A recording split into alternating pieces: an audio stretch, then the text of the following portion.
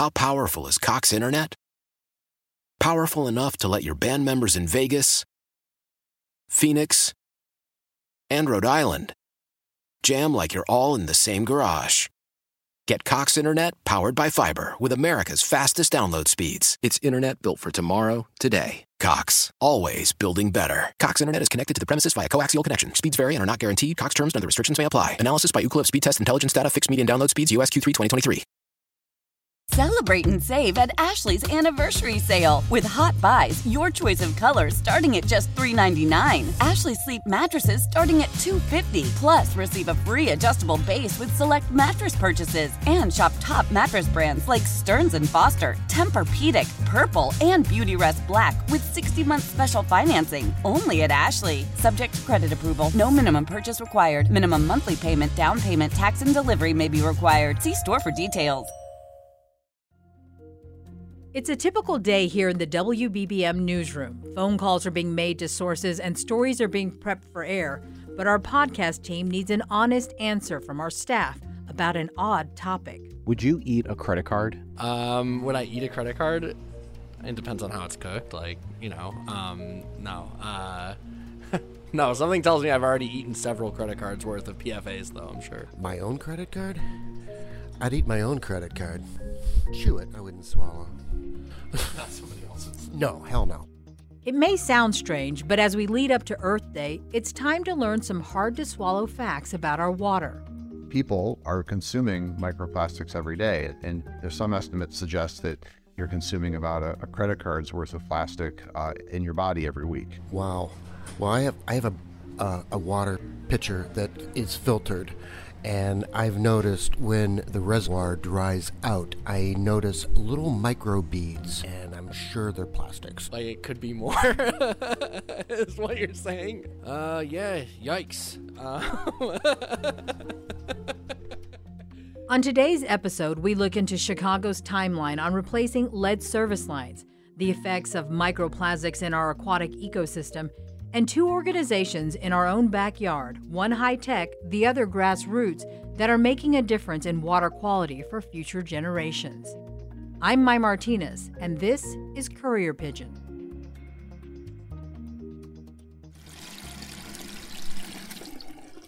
So how often do you drink water? Do you put it in your emotional support water bottle or go the athletic way with an empty milk jug? And are you drinking at least the recommended 64 ounces a day? And most importantly, where are you getting that water from? The faucet? A bottle? Depending on your water source, you could be consuming contaminants. When I look at the water of the Great Lakes, I see that water as this incredible ecology and natural resource, and I see it as something that 1,000 people use in 1,000 different ways. And that use has to be sustainable and safe for everyone for us to really call these Great Lakes protected.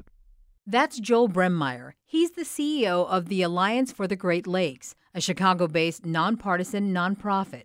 It's also the largest and oldest citizens environmental group focused on preservation and protection of the Great Lakes.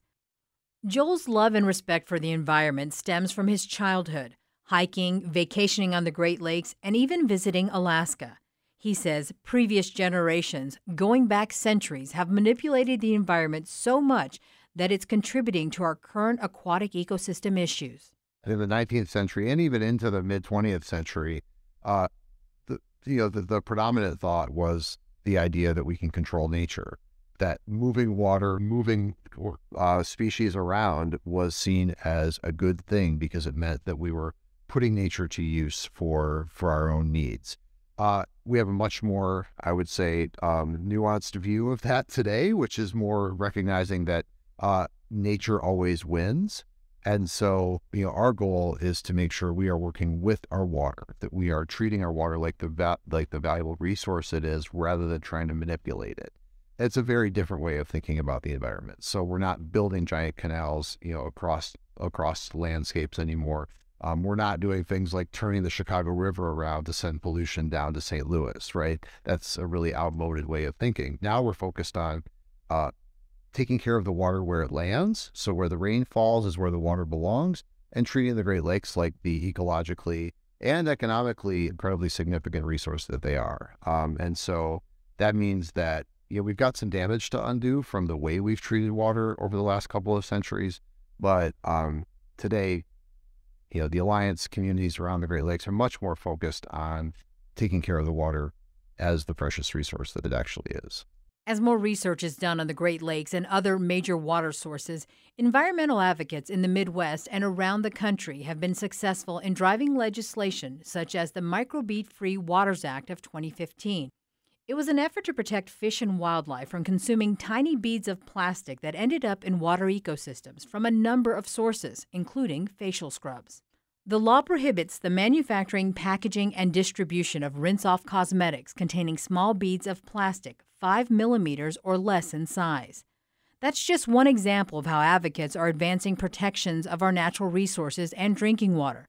But as Joel alluded to, that's just the tip of the iceberg. We don't talk about our rivers as if they are open sewers anymore. We talk about them as resources that need to be restored and protected. Now, we've still got some ways to go on Chicago's rivers to achieve that, but that's the trend that we're on.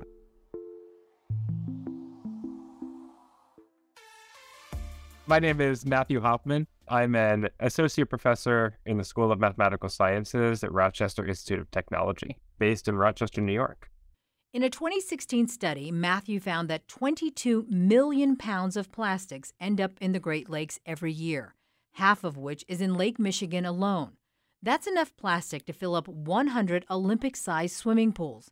WBBM podcast producer Ariel Ravenay spoke with Matthew about what the stats look like now, 7 years later. That number hasn't changed a lot. We haven't refined it yet.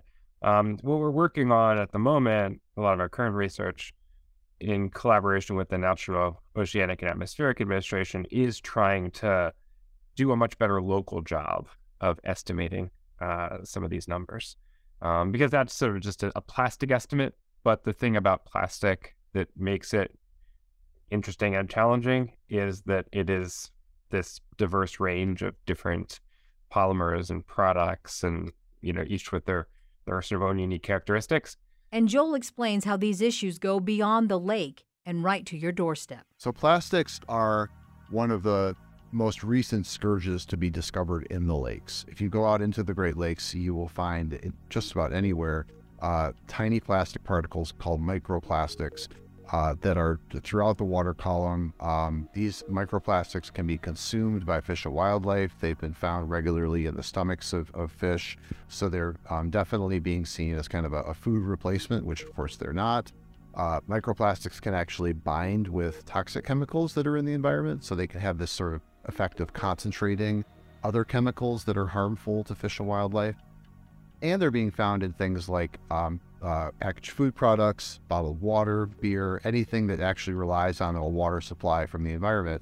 You're seeing these microplastics show up. So people are consuming microplastics every day. And there's some estimates suggest that you're consuming about a credit card's worth of plastic in your body every week. There's that credit card reference again. That estimate comes from a World Wildlife Study, which means, unbeknownst to many of us, the average person could be consuming 5 grams of plastic every week. We go back to how do you deal with the Great Lakes plastics problem? It's actually stopping the plastic from getting into the water in the first place. And so that means changing the way that we think about food packaging, changing how much plastic is actually being produced, reducing the amount that's being produced, and really understanding that it's on the producer of the plastic to take responsibility for this product that's getting out everywhere in our lakes, in our hair, in the water we drink. And we've really got to sort of change this conversation to one where it's not just about cleaning up. It's not just about recycling. It's actually about reducing the amount that's out there in circulation and relying on plastics where we have to, but making sure that we're not overusing them in places where we don't. In general, microplastics aren't small when created.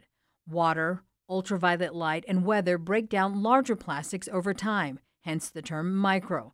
It's only then those plastics are small enough for humans and animals to consume.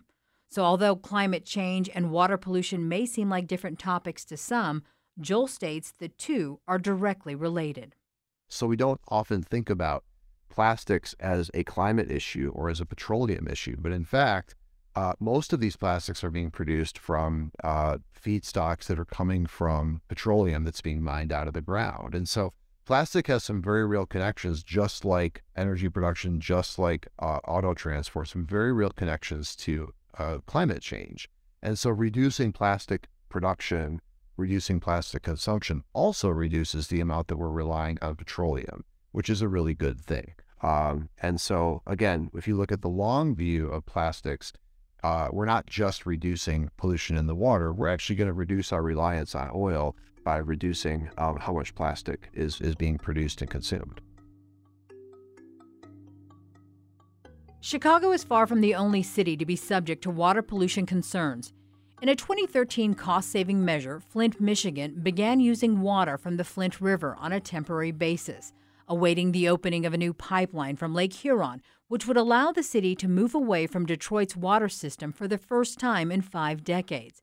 But the river was found to be corrosive. For more than 100 years, that river was used as an unofficial site for waste disposal from several major industries, including auto manufacturers and meatpacking plants. Flint officials failed to treat the water, which exposed tens of thousands of people to lead and other toxins as corrosive water flowed through the pipes. So far, the deaths of 12 people can be linked to that disaster. Similar concerns popped up recently in Philadelphia after a chemical spill dumped more than 8,000 gallons of a latex finishing solution into the Delaware River. Most troubling, that spill included butyl acrylate, a colorless liquid with a strong smell. That same chemical was also released in the recent train derailment in East Palestine, Ohio. This incident prompted people in Philly to stockpile water. Here's reporter Tim Jimenez from our sister station, KYW. Residents from the Northeast down to South Philly got an alert saying the city was recommending bottled water until further notice. People then rushed to buy, and stores were wiped out. Now, those who were shut out tried again this morning, and some who stopped by the Acme on Cottman Ave got lucky. I want to be prepared, and then you want to wait till the last minute. I got to get the water just in case. 2 o'clock, we get another alert on our phones that the water isn't safe. With so many daunting questions surrounding water safety, many ask what's being done locally to prevent further damage and empower the people of Chicago. This is not just an environmental justice issue. This is a social issue, an economic issue, and a health issue. And I want you to send your message as loud as you can to Washington and to Copenhagen in December. That's from a speech at a rally in 2009 organized by El Vejo, the Little Village Environmental Justice Organization, to shut down 2 coal power plants in the area. Not only was that campaign a success, but El Vejo has been standing up for the mostly Latino population of Little Village since 1994 through grassroots education, protest, and stewardship. However, in 2020, during the pandemic, the neighborhood suffered an environmental setback when one of those coal plants was imploded, blanketing the area around it in dust that included asbestos and lead. The city approved the permits and oversaw the demolition despite protests. El Vejo is no stranger to contamination in their community.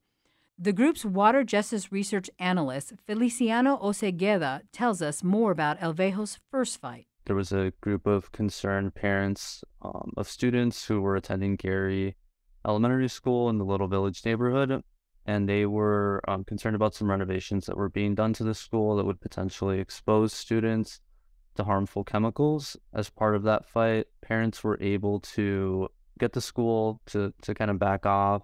And ever since then, in 1994, the organization El Vejo was formed and has been working since then to kind of push back on environmental pollution in the Little Village neighborhood, working with youth in the neighborhood to identify what were like some key environmental issues that community members were concerned about, and then working to identify how to advocate for changes when it came to pollutive industries in the community. Feliciano's role provided research on current water conditions that can act as a catalyst for change on a local, state, and national level. He also has a constant dialogue with the Little Village community, hearing their concerns and educating people on issues that affect their health and well-being. So what exactly is water justice? So water justice is one of the goals that El Vejo is aiming for through our work, And that means making sure that every person in our community and across Chicago has access to clean, safe, and affordable drinking water, and that there's an equitable water infrastructure system in the city of Chicago so that improvements are reaching the people that are most affected by water issues in a timely manner.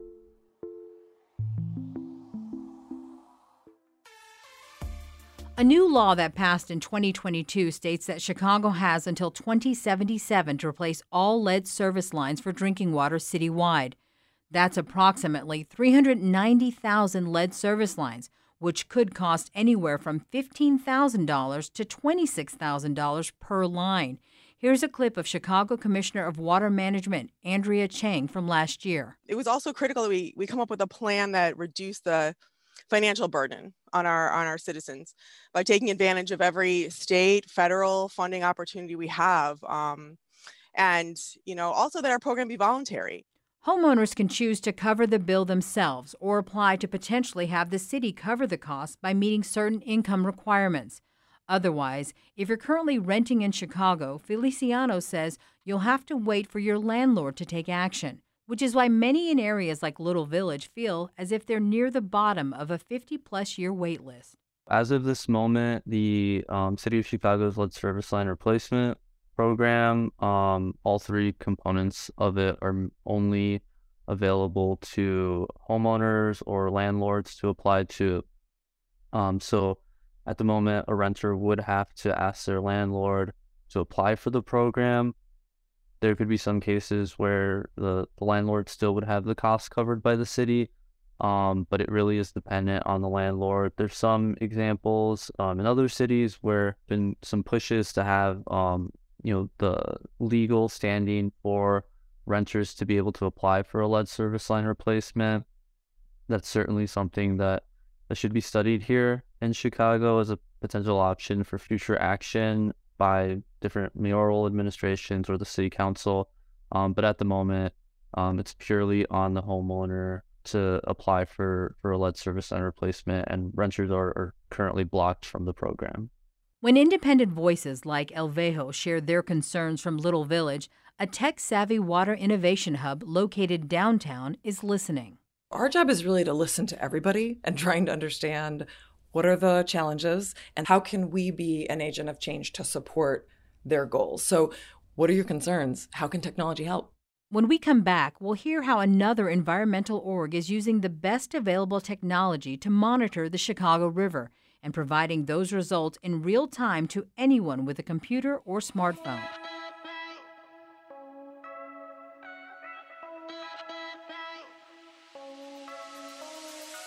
Why?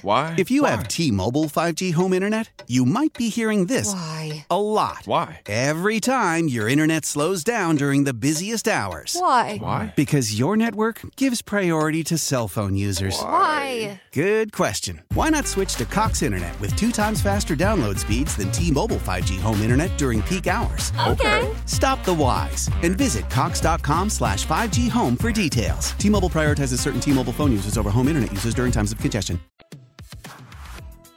I just think, Chicago River is a really beautiful part of the city, and in my view, it's almost as beautiful as our lakefront and should be preserved in the same way. That clip is from a video made by Current, a water innovation hub located near Madison and Wells downtown.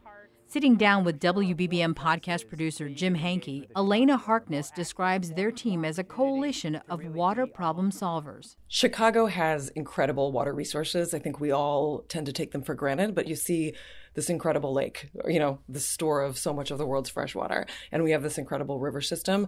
There was not as much of a tally of the way that all of our economic assets could help make us into a center of problem solving and innovation for water technology. So Current was really formed to bring all those partners together to create our region into one of the global centers of water problem solving around the world. But instead of focusing on everyone's own water intake at home, one of Current's larger projects, H2 Now, still involves the safe usage of one of Chicago's most important natural resources. H2 Now, you can think of it as a weather app or like a Fitbit for the Chicago River, right? So the Chicago River flows through our neighborhoods and is part of a much broader river system. But it fluctuates. The health of the river, just like the health of our bodies, some days are better than others. And that's the bottom line message that we want to spread to the many residents of our city that want to use the river, whether it's recreationally or as a big neighborhood economic development asset. If you've ever been down to Pington Park in Chinatown, you've seen the ways that like green infrastructure and places for people to congregate near neighborhoods that have really incredible cultural resources and food and all of that. The river connects all of those things. And so we want people to be empowered users of that river. And we also want them to care about its health and to invest in the health. So that starts with understanding how its health is fluctuating in real time. So H2 Now makes real-time water quality data available to the public in an understandable way. And that data can be accessed by the public at any given time. So you can pull up on your phone h2nowchicago.org, and that's our website, and you'll see gauges. And we've got one for the North Branch, one for the main stem, and one for the South Branch. And they'll show you on any given day, is the river water quality generally good? Or is it a day where you want to exercise a little bit of caution if you're maybe thinking about taking a kayak out? And so we have that real-time data available. Our goal is to launch by Memorial Day and have it up through October. So it's about a 6-month season that really captures the period of most intense rainfall and also the period where people are most actively out using that river. Earlier, Joel spoke about how climate change affects water pollution in our city, and Elena echoes that sentiment. Because as the earth warms, rainfall in certain areas increases. So the fluctuating rainfall is really interesting, and it's one of the drivers of our changing river water quality. As climate change brings more intense rainstorms to the region, those are the ones that often create the kind of runoff from surface streets that impact the quality of the river. So we actually have a team that chases storms. So when we're going to get a really big rainstorm, we have a team that goes out and does spot sampling to actually check and understand if the novel technology gauges that we have are tracking what we'd expect to see from lab results. So that's a fun part of our season when the storm chasers are out trying to collect samples during these rain events. Even with the technology of H2 Now or the community activism of El Vejo, Joel says no one person or entity is going to solve a worldwide water crisis, but enough individuals together can potentially change legislation. It's okay to say these problems feel overwhelming. Like environmental problems can feel overwhelming. We don't say to address climate change, well, if everybody just drove a little bit less, everything will be fine, right? And I'm not going to say with plastics, if everybody just bought one less six-pack, everything's going to be fine. That's not how this works. These are big collective problems, and they are going to require the companies that manufacture plastic to make less of it. They are going to require the government to actually regulate some forms of plastic to get that reduction, because this is a problem we all share. And individual responsibility is important. And my organization really advances and elevates the idea of stewardship of our lakes, and everybody can play a part in that. And we need big action to deal with big problems like plastics, like agricultural pollution, because no one person can solve those on their own. Thanks for listening to this episode of WBBM Courier Pigeon, our newest podcast.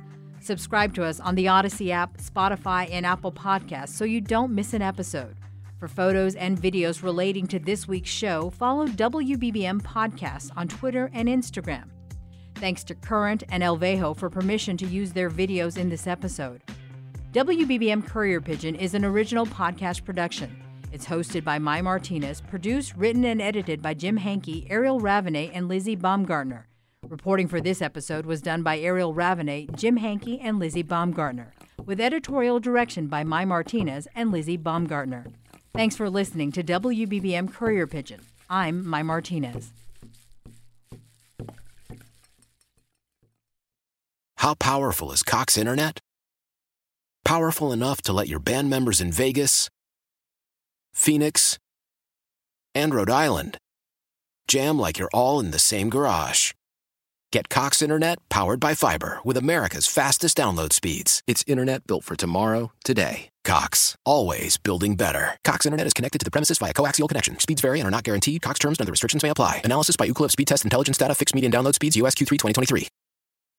Celebrate and save at Ashley's Anniversary Sale. With Hot Buys, your choice of colors starting at just $3.99. Ashley Sleep mattresses starting at $2.50. Plus, receive a free adjustable base with select mattress purchases. And shop top mattress brands like Stearns & Foster, Tempur-Pedic, Purple, and Beautyrest Black with 60-month special financing. Only at Ashley. Subject to credit approval. No minimum purchase required. Minimum monthly payment, down payment, tax, and delivery may be required. See store for details. The national sales event is on at your Toyota dealer, making now the perfect time to get a great deal on a dependable new car. Like a legendary Camry, built for performance and available with all-wheel drive, you can count on your new Camry to get anywhere you need to go. And with available features like heated seats and a multimedia touchscreen, you can stay connected in comfort and style. Or check out an affordable and reliable Corolla with a trim for every lifestyle, from the hip and agile sedan to the sporty hatchback. There's a dependable Corolla built just for you. Plus, both Camrys and Corollas are available in hybrid models, so no matter your style, you can drive efficiently and affordably. And right now, your local Toyota dealer has more vehicles in stock and is making delivery on new vehicles almost every day. So visit your local Toyota dealer. And check out amazing national sales event deals on Camrys, Corollas, and more when you visit buyatoyota.com. Offers end April 1st. Toyota, let's go places.